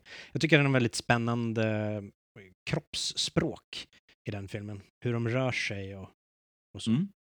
Det är min toppnotering. Okay. Och sen var det ju att Sammo var tillbaka i registolen med lite blandat resultat. Men jag tyckte han vävde in väldigt fint, för han spelar ju en äldre man med tidigt stadium av Alzheimers. Och han väver in väldigt fint hur i striderna då, dels att han är gammal och inte orkar längre. Så han blir andfådd och trött liksom. Men också finns det en koppling till hur liksom att slåss ligger i hans muskelminne mer liksom än i hans... Ja, men liksom att han har börjat glömma saker, men att slåss finns kvar. Det finns alltid kvar. Det är det som finns. Och så. Vad och sen heter att filmen? han... The Bodyguard, eller My Beloved Bodyguard. Och att just det här att han vet att han kommer bli andfådd när han slåss med yngre människor som kommer orka längre, så försöker han liksom i Steven Seagal-manér bryta deras armar och ben och sånt så fort som möjligt. Väldigt bra. Ja, men jag sticker emellan med lite smålistor, tänker jag. Jag har skrivit en som heter Bästa Mario Bava. Trevligt. Färger eller zoom? Jag tänker zoom här. Det är ju en härlig italiensk regissör som gjorde mycket giallo-filmer på 60, 70, han kanske gjorde film på 80-talet också. Han hade ju ett väldigt speciellt bildspråk, får man ju säga. Du pratar om färger, ja absolut. Men det jag tänker på när jag tänker på Mario Bava är ju hans otroliga in- och utzoomningar som saknar motstycke. Det är ju värre än Sergio Leone liksom. Det är ju, jag vet inte om man har snabbat upp zoomningarna till och med i efterhand, för att det går ju som ett jehu verkligen. Från helbild till extrem närbild på en millisekund. Liksom. Det är underbart. Det är roligt, en del anklagade att han hade filmat Hatchet for the Honeymoon med bara en kamerainställning. Ja, okej. Så att han bara zoomade runt. Ja, alltså det är ju en skämtkritik såklart, men roligt. Jag har egentligen bara en placering på den här listan. Är det en lista? Nej, det är väl ingen lista. Jag tänker att du kanske kan komma på något, men jag vill ju bara få in den här fantastiska utzoomningen från Knockoff på den här byggnaden när Jean-Claude Van Damme skriker... Nej, det är inte Jean-Claude Van Damme, det är polischefen som skriker shit! Det är otroligt. Ja, det är ju, alltså om man ska ranka så här ögonblick från filmerna vi sett, så är ju det här mitt favoritögonblick. Ja, bästa ögonblick. Eller bästa svordom kanske. Ja, men vi pratade ju om att jag spolade tillbaka och såg det här pratfallet från Mortal Kombat hur många gånger som helst. Och det var ju likadant med den här utzoomningen i Knockoff. Det är ju bland det bästa jag sett alltså. Du gillar en bra utzoomning helt enkelt. Verkligen, verkligen. Ja, och jag tänkte fylla på då med bästa fight. Och spännande. Här har väl varit lite, det här har väl varit en liten lista som kommit lite på efterhand. Jag tänker du får fylla på lite, för jag har bara 2 punkter här faktiskt. Okay. Det kanske beror på att vi inte haft tillräckligt många riktigt spektakulära fighter one-on-one egentligen under året som gått. Utan att det varit action på en lite andra sätt kanske. Men ja, de jag har valt i alla fall. Den otroliga skeppskyrkogårdsfighten från Mortal Kombat mellan Johnny Cage och Scorpion när de hoppar runt på skrangliga stegar, hoppar fram och tillbaka och Scorpion börjar brinna och sprängs och ja, det är jättekonstigt och jätteroligt. Ja, verkligen. En kul scen helt enkelt. Men det är ju alltså, som fight så är den ju kanske inte otrolig. Men det tycker jag verkligen att hissfighten från Maximum Risk den är sanslöst bra. Mellan den här Sin City Marv-liknande skurken och Jean-Claude Van Damme. Och den här Marv-killen, han är ju så stor så han nästan fyller upp hela hissen. Och Jean-Claude Van Damme brottas och fightas och försöker slåss med kniv mot den här killen. Och det är brutalt, det är intensivt, det är svettigt, det är liksom... det är sån inlevelse från båda skådespelarna också. Ja, mycket bra. Inget att invända där, den är ju helt otrolig. Ytterligare där, just som jag nämnde tidigare om jakter och sånt, Ringo Lamms sätt att använda omgivningen är ju oöverträffat. Det är ju fantastiskt bra med det här. Och fighter i trånga utrymmen älskar man ju. De ska ju liksom inte få plats att göra sina vanliga... Förlåt? Man ska inte få utrymme att göra sina vanliga moves liksom, utan man måste tvingas anpassa sig till det här lilla, trånga. Ja, precis. Man kan inte göra en rallarsving, man får nöja sig typ med en armbåge kanske. Ja, det blir ingen split kick där inne. Nej, verkligen inte. Men är det något du känner att du vill peta in här från året vi sett? Men Maximum Risk tycker jag har många bra sådana fighter. Jag tänker även på den som är i det här brinnande rummet. Det är ganska häftigt. Just hur han använder, nu jag är ju en broken record idag, men hur han använder miljön. Badhusfighten är också fantastisk tycker jag i Maximum Risk. Så den kvalar ju in. Jag tycker den här i Knockoff, den tycker jag några ganska roliga. Den har ett parkeringshus där Van Damme plötsligt blir någon andväsen. Just det, han hoppar ju på balkarna och håller på. Ja, men han har en konstig point of view så verkar flyga och hoppa mellan balkar och pelare där. Och, märkligt. Choi Harks fantastiska kameraarbete gör sig påmint där. Kung Fu Hustle har roliga roliga strider tycker jag. Kanske noterar bara den, jag vet inte, men när de slåss med de där som gör musik är ju spännande. Luta-spelarna. John Wick 3 hade väl, jag tycker inte om kniv, men de kastar ju med knivar, de kanske inte slåss riktigt, men det är som ett slagsmål fast de på distans liksom. Distansslagsmål. I och för sig, jag gillade ju också när han slogs med killen i biblioteket och han använde en stor tjock bok till sin fördel. Det var ju trevligt tycker jag. Just det. Och uteblivna fighter, det är lite tråkigt att det inte blev en slutfight i Mr. Nice Guy, en riktig. Jag tycker ju om slutet på den. Men de skulle ju haft en, vad jag förstått, slutfight mellan Jackie Chan och Richard Norton. Som för övrigt var fight coordinator på Mad Max, Fury Road. Nämen, okej. Men den uteblev. Jag läste någon gång att pengarna tog slut. Tråkigt. Men slutet är ju ändå otroligt i den filmen. Ja. Hade vi haft en lista över bästa slut, och det kanske vi borde ha haft, så tror jag att den hade toppat. Det tror jag också. Ja, men då är vi framme vid 2017, Anders. Vad skönt. tar vi med oss från 2017? Där har vi en sån där solklar vinnare igen. Även om det återigen är ett starkt år så vann John Wick Chapter 2. Som ju är en utmärkt actionfilm. Ja, verkligen. Får man väl säga. Jag instämmer. Men samma år hade vi ju ändå den här The Villainous, Jung Bung-gil, som vi intervjuade på Stockholm Filmfestival. Ja, just det. Den tycker jag ju är en modern klassiker. Du är lite mera skeptisk. Ja. Men den har ju... Ett par actionscener som är otroliga, men i övrigt tyckte jag att den var lite tråkig. Ja. Sen tyckte jag S. Craig Saller slog ner som en bomb för mig i alla fall med Brawl in Cell Block 99. Tyckte jag var mycket spännande. Uppseendeväckande huvudrollsinnehavare i den filmen. Ja, eller hur? Vad heter han? Vince Vaughn.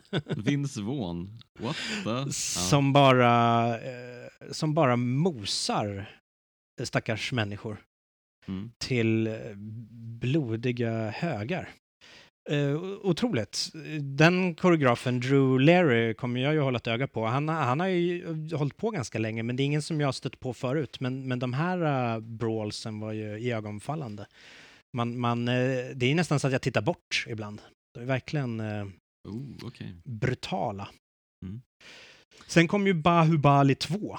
Jag glömde nämna Bahubali 1, men måste ju kanske in med någonting från Bollywood. Jag är ju ingen superfantast av Bollywood. Det är ju extremt mycket slow motion och sån här speedramping. Du vet, när de går växlar hastighet från slow motion och upp till snabbt och tillbaks. Det är en smaksak antar jag. Väldigt så här 300-inspirerat. Men de här är ju väldigt storslagna så här massscener. Människor som håller ihop till små bollar och skjuter iväg sig i katapulter och sånt där. Alltså, det är over the top, verkligen. Ja. Och John Woos comeback till Pang Pang. Manhunt. Finns på Netflix. Okay. Tycker jag definitivt man ska spana in. Märklig soft jazz approach till actionfilm, får man väl säga. Ja, mycket intressant. Ja, du verkar gilla när det är lite jazz med i actionscener. Jag tänker på hissfighten då i Maximum Risk. Det är ju ett märkligt jazz-soundtrack där som spelas. Ja, men det är väl intressant. Det är det absolut. Atomic Blonde skulle nog många notera. Den här long-taken, eller fejkade long-taken, är ju uppseendeväckande.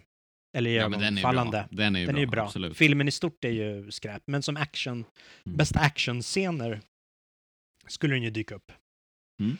Du kanske skulle välja Baby Driver? Jag tycker att några biljakter där var ju trevliga. Absolut, absolut. Logan fick ju väldigt bra, fint mottagande. Ja, men den tyckte jag var trevlig också. Ja. Ytterligare en Transformers. Michael Bay och Spiro Rassatas jobbade tillsammans igen för första gången sedan Bad Boys 2. Man kanske hade önskat att det blev något större av det, men vi fick en, du vet, i biljakter, när kameran är väldigt lågt placerad, det är spännande när man nästan slickar asfalten, och de hittade nya sätt att slicka asfalten på i någon sekund där. Det var spännande.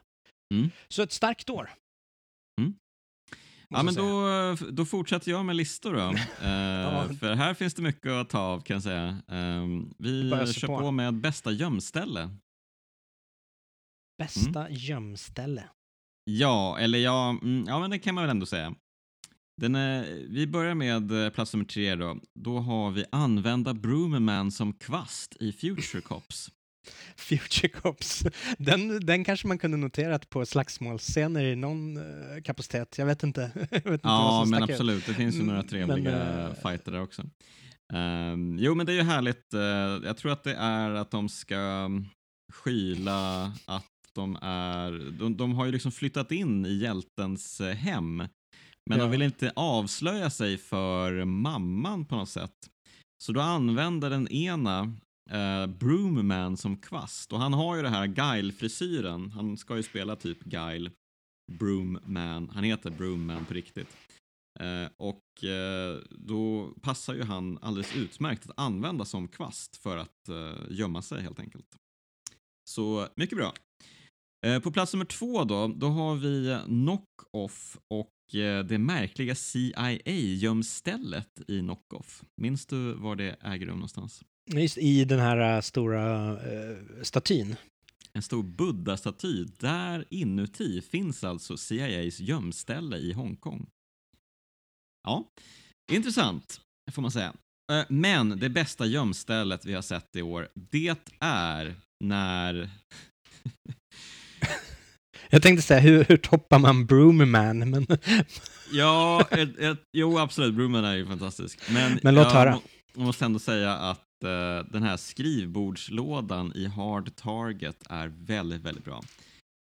Det är ett gömställe för en bakelse som är tänd med ett ljus. Mm. Ja, hur gick det till? Och man ser det bara i förbifarten när den kvinnliga huvudrollsinnehavaren kommer in för att prata med någon polisklörk av något slag. Så sitter hon med byrålådan ute och så ser man den här bakelsen som har det här tända ljuset på den i den här byrålådan. Men så när hon kommer fram för att prata med henne så skjuter hon in byrålådan med den tända bakelsen in i byrålådan. Otroligt. Vilket gömställe. Jag tänker att jag fyller på med en lista till här. Kör. Bästa inklipp. Inklipp. Då har jag bara 2 egentligen, men på plats nummer 2 då, så har vi spelbilderna från House of the Dead i House of the Dead. Man klipper alltså in bilder från spelet in i filmen. Och jag som spelat spelet vet ju att det är ungefär 100 000 gånger bättre än filmen. Så med det i åtanke så blir det bästa inklipp plats nummer 2. Men... Det hade ju kunnat vara en toppnotering om det hade gjorts med någon slags eftertanke, eller? Ja, det har det ju inte. Men med tanke på att alltså, spelet är så bra och filmen är så usel så tycker jag ändå att det blir bästa inklipp. Absolut. Och på plats nummer 1 då? Ja, kan du gissa vad det är? Om jag säger Doom, vad säger du då? Vad säger jag då? Jo, förstår du, det finns en fantastisk flashback i Doom när de pratar med en man i rullstol. Och han pratar om, den här portalen, den ska man inte gå igenom, alltså man måste hänga med lite när man går igenom den. Och då får vi se hur han blev rullstolshandikappad, för portalen klippte nämligen hans ben. Och de faller ner på marken i ett fantastiskt inklippsbild. Just det är en sån där, en associativ inklippsbild. Ja, jo, det är ju roligt. Men jag tänker att Knock-Off måste ju ha inklippsbilder, så just det härliga till. Ja, men jag kommer inte på något riktigt. Nej. Men feel free to... Är det förmodligen för många för att... Man får se Knock-Off helt enkelt istället. Ja, den är ett enda stort inklipp. Så är det verkligen. Men du, 2018 då? Nu är vi ju nästan i nutid. Nästan i nutid. Ja, 2016 års vinnare, Timo Tjahjanto. Han fick får in ytterligare en i den här The Night Comes For Us. Mm. Där han fick fick koll på grejerna. Där han kombinerar splatterfilm i stort sett med kung fu-film, eller martial arts-film. Det är ju verkligen brutalt. Det här är ju kroppars förstörelse grafiskt med olika vapen, verktyg, det som finns till hands helt enkelt. Miljardbollar, jag vet inte. Allting går att använda till att verkligen förstöra en människas kropp. Den vann ju ganska stort. Och det är väl med rätta. Den är ju intressant. Den finns på Netflix också. Den tycker jag att man definitivt ska se om man inte är kräsmagad. Vad heter det? Svag. Svag? Va? Nej, nu får du skärpa dig, Anders. Starka bilder kan man väl säga. Varna för. Ja. Men den är häftig och extremt mycket action också. Det är ju setpiece efter setpiece efter setpiece. Här kom ju kanske en film som många skulle hävda är... en del hävdade ju att det var århundradets actionfilm. Eller kanske till och med den bästa actionfilmen någonsin. Mission Impossible Fallout. Ja, det kan ju vara kul att höra dig såga den då. Nej, men jag tyckte inte om den. Folk hävdar ju att man ser ju att det är Tom Cruise som gör grejerna liksom, som man såg Buster Keaton göra grejerna eller så. Men skillnaden är att Buster Keaton ramlar ju alltid på arslet. Det är ju roligt. Man är ju på hans sida liksom. Medan Tom Cruise är ju verkligen så här, spana in mig. Jag är ju Tom Cruise. Jag har höjt mig över mänskligheten och kan göra vad jag vill. Dryg jävel. Jag tycker att det genomsyrar hela hans senare filmproduktion. Okej. Blir lite sunkigt. Ja, nej men visst, jag kan köpa det. Jag tyckte att den var jättebra, men jag kan också inse att det finns andra takes på det hela. Och jag kan ju också inse att iscensättningen av de här scenerna är ju imponerande, absolut. Det går väl inte att sticka under stol med. Men en riktig tunggungare, Dante Lam, en Hongkong-regissör som har varit aktiv länge och som alltid levererar ganska fet action. Tyvärr är jag ofta besviken av hans filmer. Jag tycker att trailrarna är otroliga och sen blir jag lite besviken på filmerna. Han har ju otroliga shots liksom. Men han levererade en krigsfilm som heter duga, Operation Red Sea. Och man kan ta så här kinesisk patriotism uppvriden till 100, så tycker jag man ska dyka ner här. För det är också action till 100. Det måste ju vara över en timme pangande och det är tankdueller och han fick jättemycket pengar helt enkelt. Och spränger hela skiten. Gött mos. Det var häftigt. Ja, och med det lämnar vi 2018 då, antar jag. Kan man väl göra. Det finns ju fler filmer såklart, men skit i dem. Ja, men du, då har jag 2 listor här med ditt namn på. Eller det vet jag inte, men det är 2 listor i alla fall som är roliga, tror jag. Vi har en favorit i repris från 2017. Bästa douchebag-beteendet från hjälten. En av mina favoriter. Det är alltså när hjälten beter sig som en absolut douchebag. Här måste ju Van Damme figurera. Kan man tycka? Det gör han inte, men... nej, okej. Men du får peta in honom sen. Så det blir jättebra. Jag minns inget specifikt, men det känns som att han skulle kunna ha douchat till det. Ja, det har han säkert gjort, absolut. Men jag kan inte riktigt minnas något sånt där riktigt bra. Nej, inget som stod ut. Nej, men det finns säkert. Men jag tänker i alla fall på plats nummer 3. Snubbe väcker död flickvän till liv igen i House of the Dead för att han inte kan leva utan henne. Classic douchebag-beteende. Det sker ju i slutet av filmen. Och det är det som gör honom till skurken i vad som sen ska bli tv-spelen. För det här är ju en prequel till tv-spelen.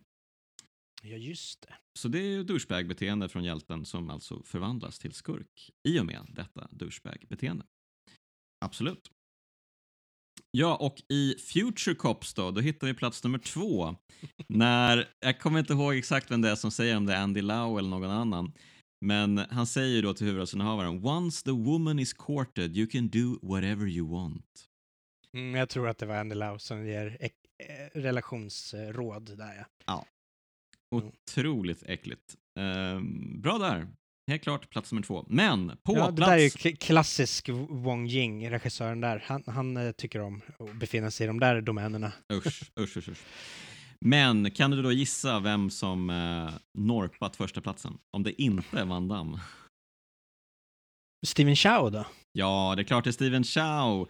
Det är när han skrattar intensivt på spårvagnen efter att han snott glass från sin gamla flamma i Kung Fu Hustle. Det är otroligt. Vad är det som pågår?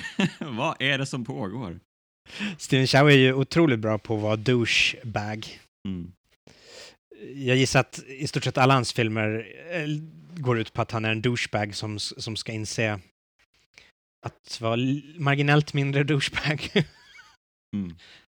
Ja, underbart. Ja, fantastiskt. Jag får se om du kommer på något Van Damme-ögonblick, men då får du skjuta in det. Men medan du tänker på det så tänkte jag beta av en annan lista som heter Skurkar som bevisar sin skurkighet. Oj. Det är en härlig lista, och det är ju någonting som vi uppskattar väldigt mycket, när skurkarna verkligen jävlar, det här är en skurk alltså. Shit, vilket skurkigt beteende. Ja, precis. Hur skurkig är den här skurken? Jaha, så skurkig. Hoppas han får... Hoppas han får shit i slutändan, verkligen. Man sitter verkligen och hjälten, du måste döda den här skurken för han är så skurkig! Ja, men för filmer som utelämnar det helt och hållet, det är ju jättemärkligt. Då sitter man ju bara, jaha, varför ska den här skurken få något? Ja, precis. Han verkar trevlig. Så att, konstigt. Men, och med det i åtanke så är det ju kanske märkligt att jag har på plats nummer 3 när de stackars skurkarna i The Warriors visar upp tidningsurklipp för att bevisa sin skurkighet. Inte jätteskurkigt, men väldigt roligt. Det är lite antitesen till. Ja, det är det ju verkligen. Ja. Förtjänar det är kanske nästan inte plats nummer 3. Fast det är ju en höjdpunkt i den filmen, visade det sig vid en återtitt. Absolut. Ja, hur som helst. På plats nummer 2 har vi då i alla fall en riktig skurk som gör något otroligt skurkigt. Och det är inledningen på Kung Fu Hustle när storskurken först dödar vad man tror är storskurken. Och sedan låter hans fru gå för att sedan skjuta henne i ryggen. Otroligt skurkigt. Ja. Det är väl klassiskt. Ja, riktigt elakt. Ja, och på plats... och sen dansar, va? Och så dansar de på ett intrikat och väldigt intressant sätt. Och på plats nummer 1, Anders. Ja. Rutger Hauer är Rutger Hauer i The Hitcher. Ja, svår. Han får ju bevisa om och om igen hur genomusel han är. Ja, alltså det räcker med att han sätter sig i bilen i början av filmen så bara, det här är en otrolig skurk. Rutger Hauer behöver bara snegla på huvudpersonen så känner man, oh shit, hoppas att han får Hoppas att den här killen får vad han förtjänar. För att, men det är otroligt. Det är otroligt. Vilket blick, vilket minspel, vilken man. Men i och med det så är vi framme vid 2019, Anders. Vad var det som hände i år? Eller året som gått om man lyssnar på det här 2020. Vi gick upp och jag hade svårt att skrapa ihop ens förslag till vad man kunde rösta på faktiskt. Mm-hmm. Det här året är ju, men det är ju ännu värre än 2016 skulle jag säga. I år är ju katastrof. Men vi har en solklar segrare med John Wick 3. Det blev så. Du var ju inte alls imponerad. Nej, men omröstningen vann den ju stort. Okej. Men alltså jag har inte så mycket att sätta emot heller. Nej. Jag slängde med Michael Bays nya Netflix-rulle. En av världens dyraste direkt till videofilmer, antar jag. Ja, var det den som kom nyligen alltså? Ja, den kom väl på Lucia, fredagen den 13. Och du har sett den? Jag har sett den 2 gånger nu.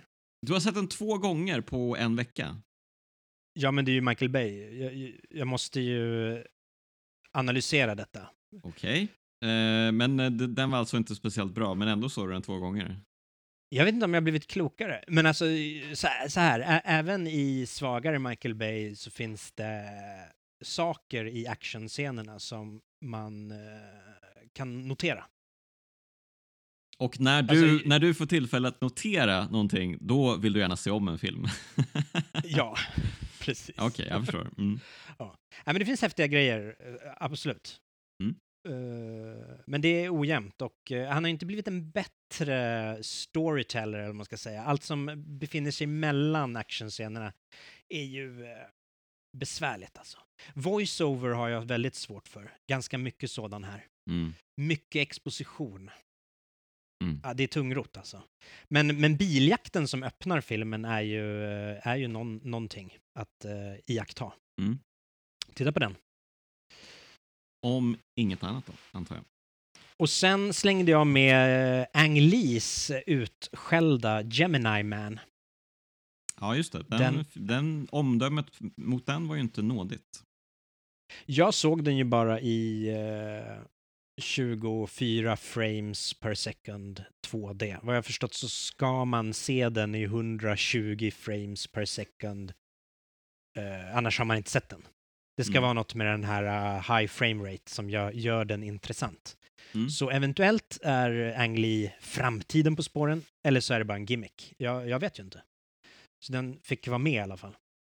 Jag tyckte att den var skräp när jag såg den i 24 frames. Jag vet inte hur 100 frames extra ska göra det bättre.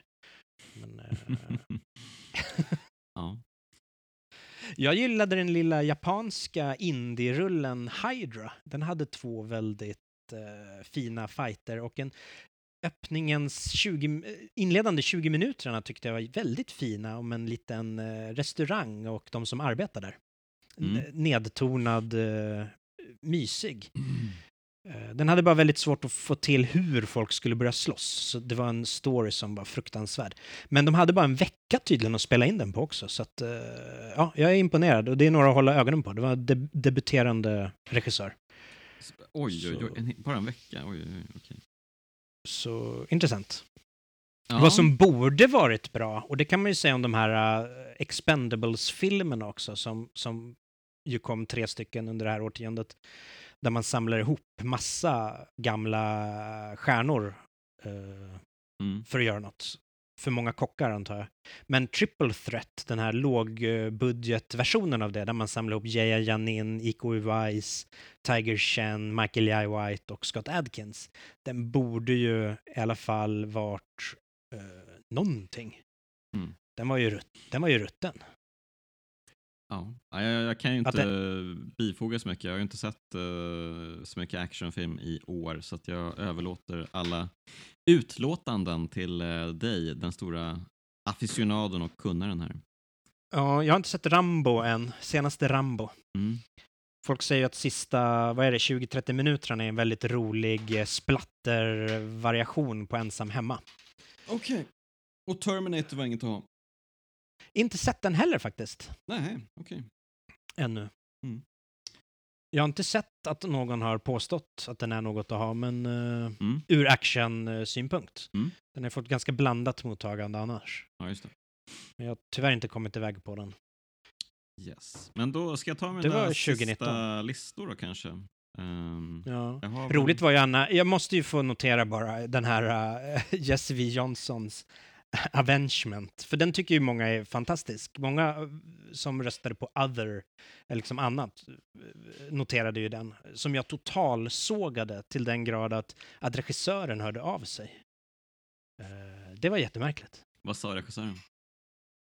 Att jag var dum i huvudet. Okej. Och att han inte skulle stödja den sajten längre ifall texten var kvar, typ. Så den sajten plockade ju faktiskt ner min recension. Men nu finns den uppe på en annan sajt. Okej. Som inte bryr sig. Var kan man läsa din text? Oj, vi kan posta en länk, kanske. Okej. Ja, Yes. intressant. Det var roligt i alla fall. Anders gör sig ovän med folk på internet. Det var märkligt. Och du som är så snäll och fin. Ja. Ja, det var ju en ganska elak recension. Nåja, det kanske var välförtjänt också. Men ska jag ta mina sista listor då? Ja, För där kör. har vi ju ändå packat ihop action-decenniet. Och jag vet ju vad jag skulle rösta på som decenniets bästa film. Men vad skulle du rösta på? Nej, men den är ju svår och... Alltså, det har ju varit många fantastiska filmer, men om vi snackar action film så... Jag tänker att vi tänker på Fury Road båda två. Ja, precis. Ja. Okej, men... Men bara hur genomarbetad den är i bildspråk gör ju att den är något. Det är sällan man får en actionfilm som är så koncis i sitt berättande. Ja, den har ju haft en lång utvecklingsperiod och det har ju som sagt inte många sådana här filmer. Att han har haft det privilegiet att kunna utveckla en film så länge. Jag menar, den här Hydra då hade alltså 7 dagar att göra en film. Ja. Klart att det brister någonstans. Det här är väl 20 år, eller?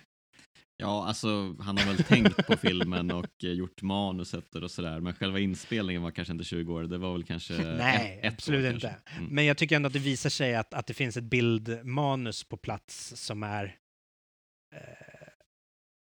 om man ska ha någon kritik mot den så kan man ju säga att den är ju ett bildmanus. Den känns ju exakt... Det känns som att de har tagit bilderna exakt därifrån, skulle jag säga. Eller så är det jag som läser in för mycket. Men nej, men det är den. Det är den. Absolut. Men du, då bara packa ihop det här då med några sista goa listor. Jag tänkte ta bästa kommunikation med det andra könet. Och då har jag på plats nummer 4 hånet av The Warriors manlighet i The Warriors. Från den här kvinnan som dyker upp tidigt i filmen och som senare får, i och för sig, hon får ju en stor skinnjacka på sig. Fan, den borde jag haft med i jackalistan, shit. Ja, du får revidera. Jag får revidera. Men hon har ju en konstig beef-kärleksrelation med huvudrollsinnehavaren i The Warriors som kommer och går under hela filmen. Som är en märklig kommunikation, men en bra kommunikation skulle jag säga.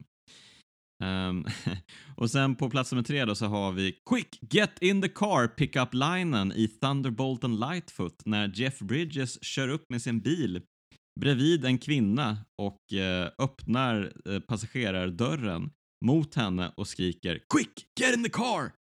Och hon bara, hjälp, vad ska jag göra? Kastar sig in i bilen. Ett märkligt sätt att plocka upp kvinnor på som verkar funka. Man blir ju ställd liksom. Så att, ja. Ja, det är klart jag hoppar in i bilen. Då har vi på plats nummer 2 inspektionen av Van Dams silkeskalsonger i Double Impact. Mycket bra. Hon undersöker Van Dams silkeskalsonger och men den här konturen gillar vi. Märklig scen och mycket roligt.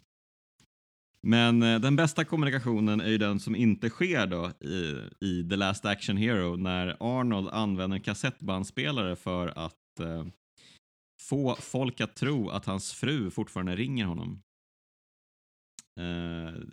En väldigt märklig och lite mörk och ganska rolig detalj i den filmen. Jag går vidare raskt till en annan lista som heter Bästa Weapon Unleashed. Och då har vi på plats nummer 5 när jag kommer inte ihåg vem det är, men jag tror det är inte Broomman, men det är i Future Cops i alla fall.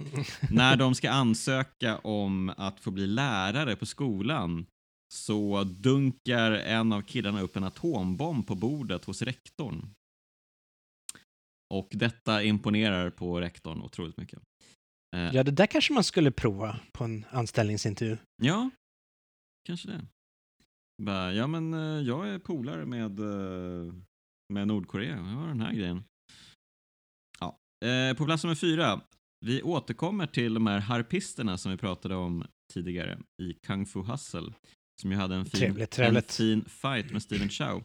Och de har ju ett väldigt fint sätt när de plockar upp den här stora lådan med den här ja, men jag vet inte vad det är. Det är ju en harpa som ligger ner som de liksom knäpper på med sina otroligt långa fingernaglar. Jag trodde det var en sån här kin, men jag tror inte att det är det. Ja, något Ja, liknande. men det är ett märkligt instrument och det Citra är roligt, det är liknande. roligt när de liksom plockar upp den och gör sig redo för att slåss då. Det tyckte jag om väldigt mycket. Sen har vi då PC-slungandet i Doom. Som du kanske minns så har de ju en fight lite i en arena mellan en stor så här äcklig varelse och en Marine Corps-kille som helt plötsligt plockar upp en PC och börjar slunga den som en slägga över sitt huvud. Väldigt fint. Mycket bra. Mycket bra. Och på plats nummer 2 så har vi batong som ljussabel i The Warriors. Det vet jag att du gillade väldigt mycket. När de här, det är ju ett gäng som ser ut som, de är klädda liksom som Yankees, alltså baseballlaget Yankees. Och så är de målade på konstigt sätt i ansiktet. Och så har de stora batonger. Och det finns en kille som fäller ut sin batong på ett väldigt imponerande sätt. Lite som man fäller ut en lightsaber i Star Wars. Det var höjdpunkten i den scenen, va? Absolut. Sen står de bara och shoppar lite, eller ja. Sen har de ju en jättedålig strid. Först är det en konstig jaktscen, men sen blir det en jättekonstig strid i en park som inte funkar alls. Faller lite under posande då, det där. Att höjdpunkten är när någon gör något inför striden. Ja, jag funderade på det också, om vi skulle ha en lista på så här bästa hot eller poserande. Men jag kommer inte på så många alternativ där. Men nummer 1, den är ju självklar. Vad kan det vara, Anders? Ålen? Nej. Bästa Weapon Unleashed. Det är... Ja, det är väl ett Weapon Unleashed om något. Ja, men det är ju inget vapen i den meningen riktigt, tycker jag. Jag skulle istället säga att bästa Weapon Unleashed är när Van Damme tar ut sitt ben ur sitt hölster i Hard Target. Du vet vilken scen jag tänker på. Välfunnet. Verkligen. Det ser ju exakt ut som att han är en cowboy från en cowboyrulle. Och Men den är ju väldigt western. Osäkrar inspirerad. sitt ben ur sitt hölster liksom. Det är en fantastisk detalj som man bara måste se. Otroligt bra. Och sen tänkte jag då avsluta hela den här listbonanzan. Äntligen är det slut, tänker de flesta, tror jag. Men de är kvar. Om de är kvar, om de fortfarande lyssnar, det hoppas vi såklart. Men min favoritlista från året som gått är bästa skådespel från Jean-Claude Van Damme. Denna aktör. På plats nummer 3. Det erotiska montaget som driver honom vansinnig i Double Impact. Den har ju figurerat redan. Men det är så bra alltså. Han är så bra här.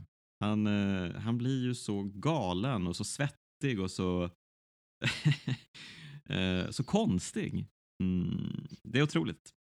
Bara Jean-Claude Van Damme kan göra den scenen så bra. Sen har vi då... jag är beredd att hålla med. Och sen då, Anders, äntligen så har vi ålen. Ålen, nu kommer ålen. När Jean-Claude Van Damme blir smiskad med en ål av Rob Schneider i Knockoff när han för den här rickshawn framåt i den här tävlingen. Och det finns ju bilder då på honom från Rob Schneiders point of view. När Jean-Claude då vänder sig om och säger sluta med det där. Och det är en sån fantastisk blick. Alltså, det är såna pingpongögon på honom. Det är sånt, så mycket inlevelse. Ja, det är en otrolig. Just de här bildutsnitten och det i hela Knockoff. Det är ju så, det är som en så här, men det är verkligen en så här cartoon come alive liksom. Ja, den där ålscenen borde ju figurerat på många listor. Ja, På nästan på alla. nästan alla. Ja, precis. Det är din kritik mot mina listor så här långt. Jo, i övrigt är de jättebra. Varför men är inte ålen borde- ålscenen nummer 1 på alla listor? Hur kommer det sig, Ja, Jonas? precis. Ja, jag vet Du inte. står till svars. Och ändå har jag valt en annan som första plats på den här listan. Oh my. Ja. Ja, det är ju då när Jean-Claude Van Damme hör sin brorsas farvälband i Maximum Risk. Och här skådespelar han så att, jag menar, superlativen inte räcker till. Ja, men du fick en liten tår. Han i gråter ögat, ju och han suckar och han försvinner och han, ja, det är magnifikt. Ja, återigen, vart var Oscars-nomineringen? Verkligen. Verkligen. Ja, det var väl det att de inte hade kommit så långt för de hade väl stängt av filmen vid det här laget. Men så Tragiskt. kan det gå. Så kan det gå. Så kan det gå. Där har vi det, Anders. Ja, och där har vi Mm. det. Podhards år sammanfattat. Då har vi egentligen bara den här framtiden. Jag har en pågående röstning nu där jag såklart har, alltså vad kommer vara årets bästa actionfilm 2020? Om vi leker med tanken. Ja. Där har jag såklart Full Love, apropå Van Damme. Den här filmen som vi väntar och väntar på. Det är lite som den heliga graalen för Van Damme-fansen. Mm. Sen 2010 har vi väntat. Oj, oj, oj. Ja, det är ju som Mad Max då. Den var ju också... Det är Full Love alltså. Det är full av. Tror du att den kommer vara lika bra och genomarbetad som Mad Max? När den Jag väl har ju ingen aning om vad den kommer. handlar om eller vad det är för någonting. Men om han har hållit på med den i 10 år och kan vägra släppa den förrän den är perfekt, så får man väl ändå... Man får ändå hoppas att Jean-Claude Van Damme har en aning om vad han pysslar om med. En trailer tyckte jag lät mig läsa in i alla fall att den verkade handla om en taxichaffis som typ vill bli en hjälte och råkar få en tjej i trubbel för att han blandar sig i. Så att han skapar själva problemet, liksom, konflikten. Jag tyckte det verkade kul, faktiskt. Ja, men det låter ju härligt faktiskt. Men... Sen har jag ju ja, men... Nej, fortsätt du. Ja, Juno Marks andra film som regissör, Sons of the Neon Night, har vi också väntat några år på. Han debuterade med en sån här hoppande vampyrfilm. Kinesiska vampyrer har armarna framåt som zombies och hoppar jämfota. Är blinda, tror jag. Men... Okej. Han gjorde en comeback för den. De var ju populära på 80-talet. Den var ganska intressant. Han har jobbat nu i flera år på sin nästa som ser ut att vara en fantastiskt fin svartvit gangsterrulle på något sätt. Ganska arty-farty så. Jag vet inte ens om det är en actionfilm, men eventuellt innehåller den ett par sekvenser som går att härleda till detta.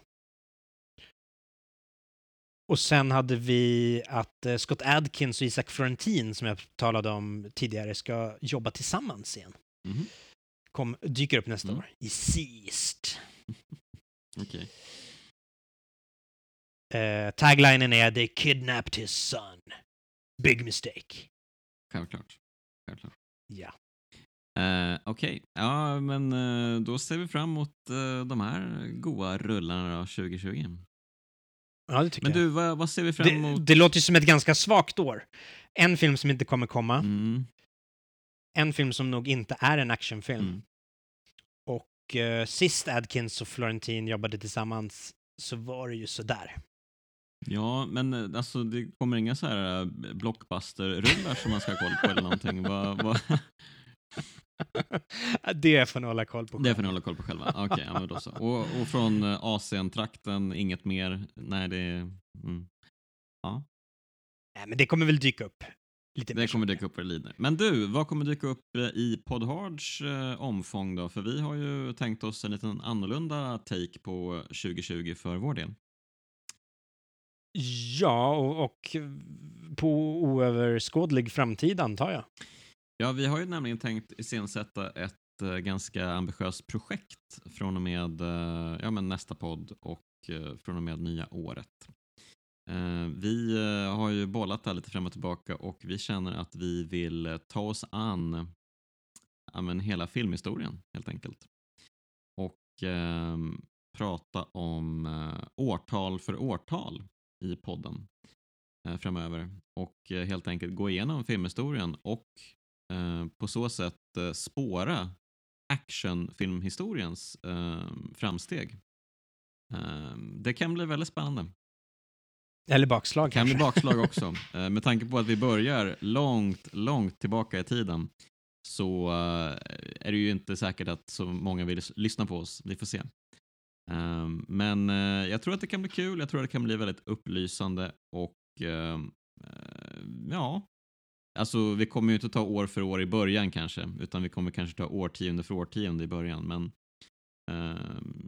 sooner or later så kommer vi börja liksom kolla på år och plocka ut en film som vi tycker är signifikativ och helt enkelt se hur actiongenren har utvecklats genom årens lopp.